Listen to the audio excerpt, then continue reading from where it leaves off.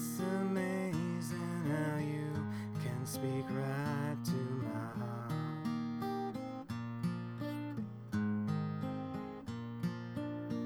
Without saying a word, you can light up the dark. Try as I may, I could never explain what I hear when you don't say a thing. The smile on your face lets me know that you need me. There's a truth in your eyes saying you'll never leave me. The touch of your hand says you'll catch me if ever I fall. You say it best when you say nothing at all. Look again at that dot. That's here. That's home. That's us. On it, everyone you love, everyone you know, everyone you've ever heard of, every human being who ever was, lived out their lives.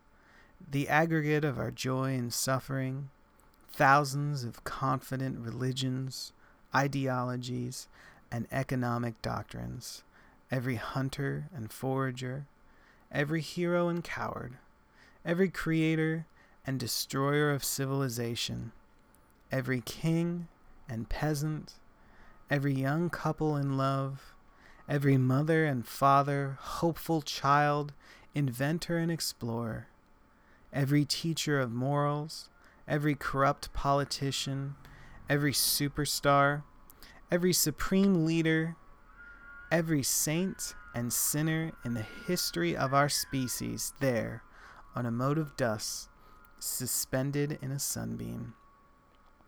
The earth is a very small stage in a vast cosmic arena.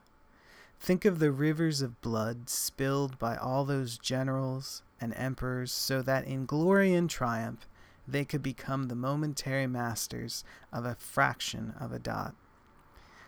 Think of the endless cruelties visited by the inhabitants of one corner of this pixel on the scarcely distinguishable inhabitants of some other corner. How frequent their misunderstandings, how eager they are to kill one another, how fervent their hatreds. Our posturings, our imagined self-importance, the delusion that we have some privileged position in the universe are challenged by this point of pale light. Our planet is a lonely speck in the great enveloping cosmic dark. In our obscurity, in all that vastness, there is no hint that help will come from elsewhere to save us from ourselves. The earth is the only world known so far to harbor life. There is nowhere else, at least in the near future, to which our species could migrate. Visit, yes. Settle, not yet. Like it or not, for the moment, the earth is where we make our stand. It has been said that astronomy is a humbling and character-building experience. There is perhaps no better demonstration of the folly of human conceits than this distant image of our tiny world. To me, it underscores our responsibility to deal more kindly with one another and to preserve and cherish the pale blue dot, the only home we've ever known. This, of course, was written by Carl Sagan in his book, The Pale Blue Dot, circa 1994, and it was a speech, or I should say a passage he wrote after viewing a photograph taken by the Voyager explorer. It was taken in February 14th, 1990, and that photograph shows sun rays in our universe with just a small pale blue speck in the middle of that photograph. And if you didn't know, if you didn't understand what the satellite was taking a photograph of, you'd have no clue that was Earth. Hello, and welcome to Bard Talk. I'm your host, Josh, and today is April 22nd, 2020, the 50th anniversary of Earth Day. And damn would I be remiss if I didn't do an episode on Earth Day. So I was homeschooled, and for me, Earth Day was mostly just that one day of the year where we would talk about the ecosystem and how the Earth is formed and water cycles and stuff like that. But, I never really delved into the history of Earth Day when I was in school, not even when I went to public school. So I figured I would talk about the history and creation of Earth Day. Also, reading one of my most favorite excerpts from the author Carl Sagan, very famous astrophysicist who, if you didn't know, wrote a book called The Pale Blue Dot. That pale blue dot was a photograph taken by the Voyager spacecraft on February 14th, 1990, at a distance of 4 billion miles away from our planet.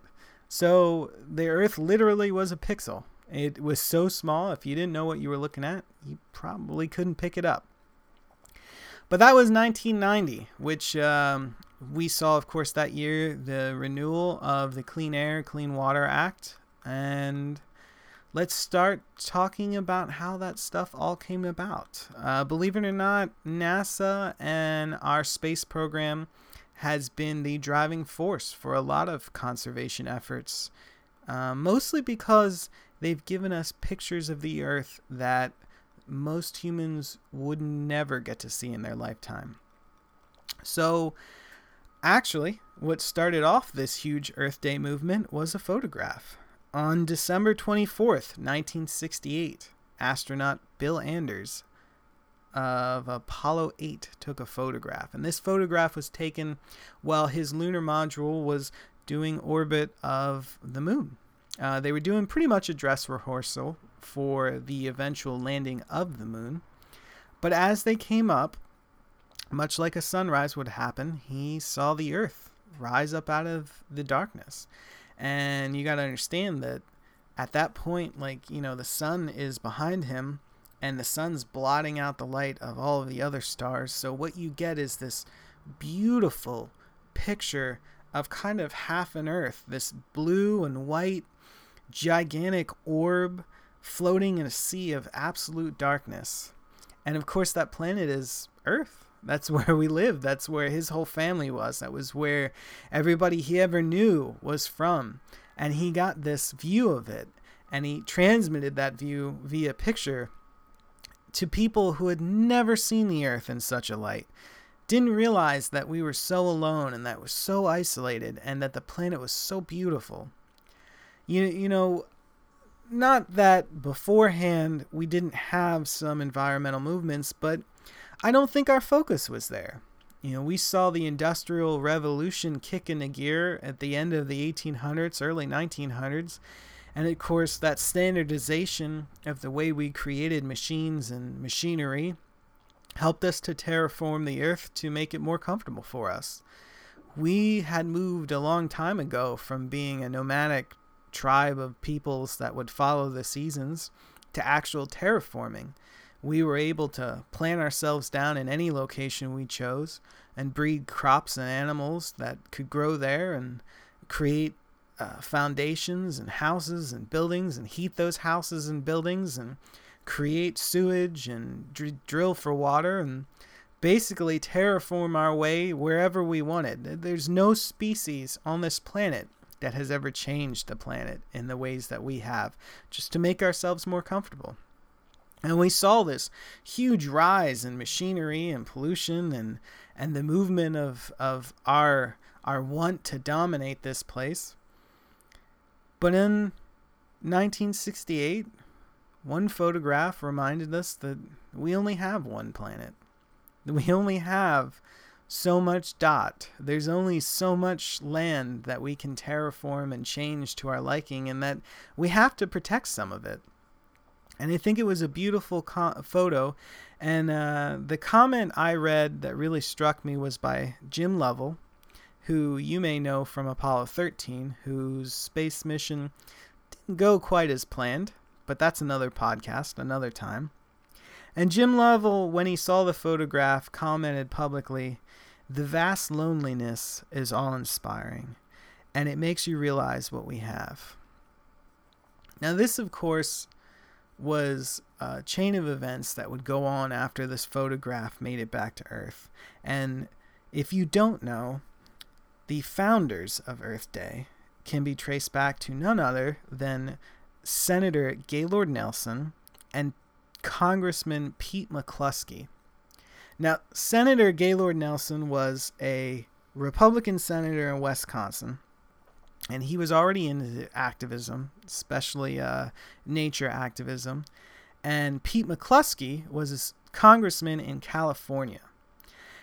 Pete McCluskey probably firsthand saw what we were doing to the planet, because in 1969, January of 1969, there was an oil spill right off the coast of California that stretched from Santa Barbara to Ventura.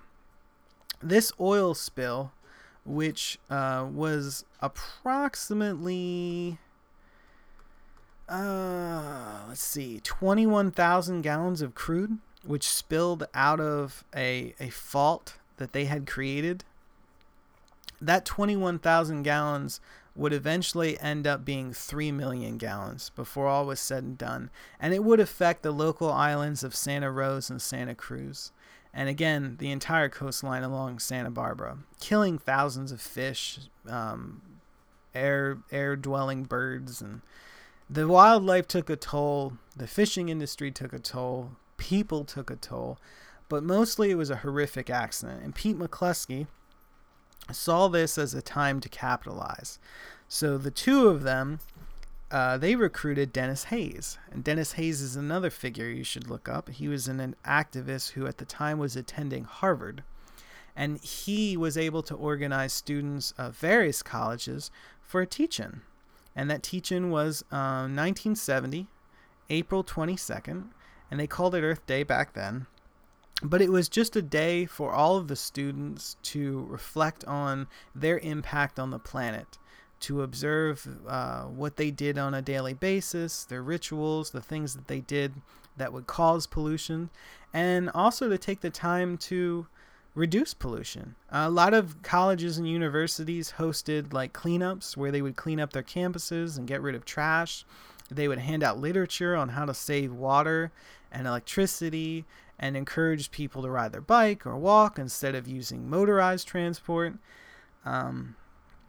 All of this stuff was the great start that led to December 2nd, 1970, in which the federal government, through a bipartisan measure, that means both Republicans and Democrats agreed, we had to do something to save the planet. On December 2nd, 1970, the Environmental Protection Agency was founded. And this Environmental Protection Agency was tasked by Richard Nixon to give Congress and the Senate ideas and information that led to better policies for reducing pollution, and also going after people who violated these policies. It would be 2 more years. 1972 saw the Clean Air and Clean Water Act passed, and this actually gave Congress some teeth to go after companies that violated these recommendations. But that was the birth of Earth Day. That was the birth of us realizing that we had a planet, a natural resource, not duplicated in our solar system, that needed protection, that we had to go out and do something to change, because the path we were going down was going to lead to overconsumption of the resources and eventually the death and decay of our planet. Through recent space exploration, and especially exploration of Mars, we've kind of come to the conclusion that Mars probably was inhabitable at some point, and that through no terraforming at all, just happenstance, it fell to the rigors of carbon pollution, and it became an unsustainable planet. When it lost its ozone, it became too cold, and all of the water froze, and there it sits at the very top poles of Mars. And certainly we couldn't abide that for our own planet. So I really, truly believe that every measure we take to protect this planet is a good measure. I'm not going to get into the political debates we have right now are ridiculous, and they serve nothing other than to rile people up. The truth is, every measure that we take, political or personal, helps save the planet. And so, I want to talk about just some of the things you can do today. Some of the ways that you can help or start helping to conserve our natural resources. Some things you can do to just improve your environment. And I can promise you that the more you improve your surroundings, the more you'll improve your mood. We all know the mess that we're in right now. But that's no reason not to go out the extra step and do what we all can. So, some of this stuff you might know. Some of this stuff is kind of, I guess, rudimentary, but I grew up kind of poor, and it's funny. When you grow up poor, you learn to conserve things out of necessity. It's not even a luxury. I can remember the first time I took a co-ed shower, and the comment was made when I turned the water off. Yeah, when I take a shower, I get wet, and then I turn the water off and I soap up. And that was just kind of instilled in me. Like, we took showers when I was a little kid, and we had to save hot water, because we had to buy oil, and oil was expensive. So used as little as possible. I turn the water off when I'm washing my hands. I get my hands wet, and then I soap up without the water running. I turn the water off when I brush my teeth. I get my toothbrush wet, I apply toothpaste, and I turn the water off. It's kind of funny, and I think it's jarring to people that never had to have those considerations.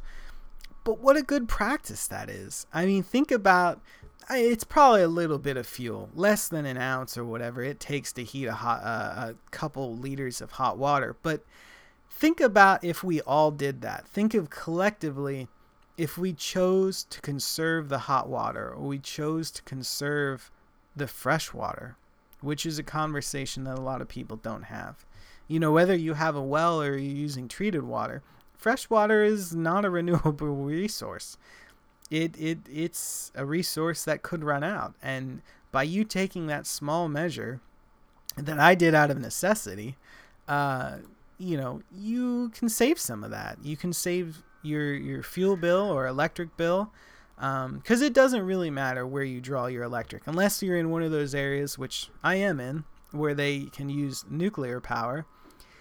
Your energy is usually created based off of natural gas or coal, or there are some wind farms and certainly some solar farms that are cropping up, but nothing quite as good as nuclear power. You're using energy nonetheless. So that's like a really easy way today that you can start practicing. One of the other things we used to do when I was a little kid, which is funny, is we used to plug a lot of our appliances into strips or circuit breakers, which, looking back on it now as a firefighter, totally unsafe. Only because we would get the cheap strips from like Walmart or whatever, and they weren't really rated for heavy use appliances. I mean, appliances have come a long way. You still have some of them, like microwaves, are 800 watts and up. But mixers and things like that, I think they use a little bit less wattage. And certainly you could plug them into a strip. But either turning that strip off or unplugging them, you'd be surprised. Of course, if you use your microwave as a clock, which I think some people probably feign that excuse, but either way, unplug what you can when you're not using it. You would be surprised. And when I was a little kid, part of an Earth Day report I had to do was I had to do an experiment. So for 1 month, we let all of the appliances that we weren't using plugged in, and I looked at the electric bill. And then for the next month, we unplugged all of the appliances we weren't using whenever we weren't using them, including the microwave and the stove and what have you. And what a pain in the ass it was. But I'll tell you, I think back then we saved close to $6 that month on electricity. Now, that might be such a small margin that there were other things involved. Maybe I was going around the house like barking at people about Earth Day and conserving stuff. I don't know. I was pretty young, I guess, 12 or 14. But it made a difference. And again, all those little differences add up. And if we would all just take the time to like do little things. Little things don't cost us anything except a tiny fraction of our time. Man, the difference we could make. And we wouldn't need any government involved. It would all just be done at home. One of the other things that I'm really hoping, in my area, things are coming back to life. So plants are going green. My apple trees are blooming. They look gorgeous. But also planting stuff. You know, I used to plant and grow my own vegetables quite often. Now, the last 2 years, I should say, last year was kind of a wash for me, which is a different podcast for a different reason. But the year before that, I had planted a vegetable garden, and it kind of got destroyed because in the Northeast, we're suffering these things called lanternflies. They are an invasive pest that was brought over from some Asian country, and they pretty much decimated like tomatoes, cucumbers. A lot of crops just got eaten up by these little buggers, and we kind of have an answer for them now. They did find like a fungus-based pesticide to deal with them, but I'm still not at the point where I'm ready to invest that kind of time into growing a vegetable garden when it's just going to get destroyed. And I refuse to use commercial pesticides anyways. I will plant foxglove to try to keep away Japanese beetles. I'll plant marigolds to keep the rabbits away. I will use whatever natural resource I can, but I'll be damned if I'm going to use pesticides. So it is kind of what it is. But this year, I'm growing a ton of sunflowers. I planted sunflowers everywhere, and that's just my way. You know, for me, I think flowers, they provide bees with pollen and energy to sustain themselves. We all know how important bees are, and they look gorgeous, and they're cheap. Man, you can go to Lowe's right now, and for $10, you can walk away with 10 packs of seeds, and you could probably plant close to a 1/16 of an acre with that. I mean, really, honestly, flowering seeds are dirt cheap. And you can get any variety you want. You can get perennials, you can get annuals, you can get ones that, you know, you have to replant ridiculously every time. But whatever you get, it's going to help. So I encourage everybody, like, fill the outside with flowers if you don't want to plant, garden type stuff like vegetable gardens or what have you. And yes, I have apple trees. I planted 8 apple trees. I have 2 left, thanks to the deer. And these 2 seem to be surviving. And I shouldn't really blame deer in totality because apple trees are difficult if you live in an area where there are cedar trees, because apple trees get this fungus called rust, and it literally just eats the leaves away. And my one apple tree, I don't know how it survives. It's a golden delicious apple tree out in my front yard, and it gets rust every year, but it seems to just work past it. In the back, I have a Braeburn apple tree that is rust resistant, and that one is growing slower. I'm not sure if I just put it in a wonky spot. For some reason, it's growing out on an angle, and I don't know why. It could have been voles underneath the root system, like disturbed something. You got me, but I got 2 apple trees, and I'm hoping to plant more this year. But yeah, and you know what? Don't neglect inside plants. Inside plants, a little bit more expensive than seeds, but there's a variety of inside plants, and there's inside plants for everybody. I hear a lot of people say that, like, you know, they kill things and they can't grow plants to save their life. Get a cactus. Get a cactus or a succulent. Those things thrive on neglect. The more you mistreat them, the more you ignore them and let them bake in the sun, the happier they are. I mean, they're plants designed to grow in very harsh environments. Or, you know, you can try different types of ferns. They're pretty resilient. A lot of people like to grow bamboo, and that's okay. Just remember to keep it inside. Bamboo is a very invasive plant, and if you plant bamboo outside, you will have a field of bamboo, and there's nothing you can do about it. I've seen people with excavators try to dig that stuff out and not get anywhere. So keep that in mind, whatever you decide to bring in your home. Certain grow zones, especially further south in America, they tend to occupy foreign plants that are invasive, and you can unleash all kinds of hell on your native wildlife. So, don't try to do a thing and have it turn up to a negative. Just do a little bit of research. But plants are a great way to give back. And, the last thing I'll say is don't forget the power of reading. I read that excerpt from the little pale blue dot, but sometimes it's a good thing to just turn the TV off, turn the computer off, shut your phone off, get away from something that's drawing energy, and read a book. I know I'm going to get bashed by the Kindle users. If you need to read a Kindle, read a Kindle. It doesn't matter, but a Kindle uses far less energy than a large flat screen TV and a DVD player and a sound system or your computer. Read and enrich your mind with something wondrous today. There's all kinds of ways you can go out. Unfortunately, due to our current situations, nature cleanups have to be done kind of solo style, which I think takes away a little bit of the enrichment of it. But, go out there and clean up your yard or clean up your street, clean up your sidewalk, wherever you are. Do one small project today. It's Earth Day. It's the 50th anniversary of Earth Day.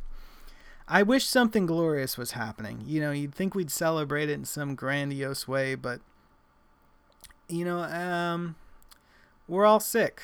Everybody is worried about this COVID thing, and it is a big deal. And I would like to think we're turning a quarter, and this will be in the rear view soon enough.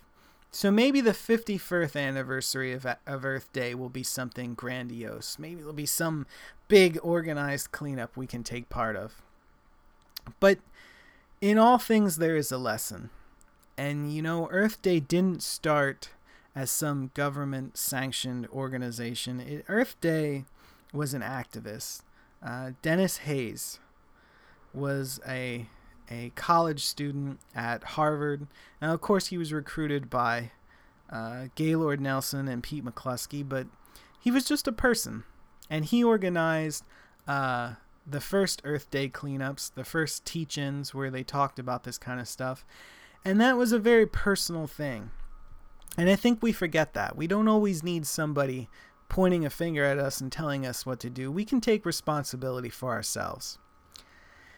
So I'm going to wrap this up at that. Keep this at a half hour. I have a little bit of baggage I have to get off of my chest. Last week's episode, when I went into the the Marvel one, I had some incorrect things. I said that Zack Snyder directed Age of Ultron. That was actually Joss Whedon. I'm sorry. He was the one who did the Buffy series and maybe Charmed. Not sure. It doesn't matter. But not Zack Snyder. Even though I blame Zack Snyder for the entirety of bad filmmaking in Hollywood, that was Joss Whedon. Same thing applies, though. Apparently, the guy didn't watch any of the other movies, and it just seems like a movie out of sync. Secondly, Jude Law was in Captain Marvel, not Ewan McGregor. I guess I just got too wrapped up in the passion I have for things, and I was blurting out names that were incorrect. So I apologize. I've corrected that now. So for you nitpickers who don't have anything nice to say but like to rub my nose in the doggy doo-doo of my mistakes, there you go. Nose rubbed. Next week, I don't know what I'm going to get into. We'll talk about maybe homeschooling, because I was homeschooled for most of my life. And I know a lot of people are struggling with that, so I might do some research and talk about my experiences and maybe interview somebody who did it right. Don't know. Really trying to get somebody else in on this thing, but we'll see how it goes. So everybody, please enjoy the 50th anniversary of Earth Day. Make it a personal one. Go do some act of service. Clean something up. Plant something. Turn your water off. Do something today. And just show Mother Gaia some love. Because, God, she needs it. We all need it right now. Stay safe out there.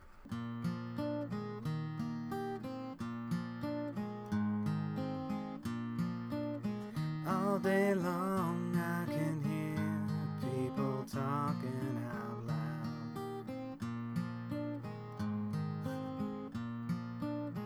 When you hold me near, you drown out the crowd.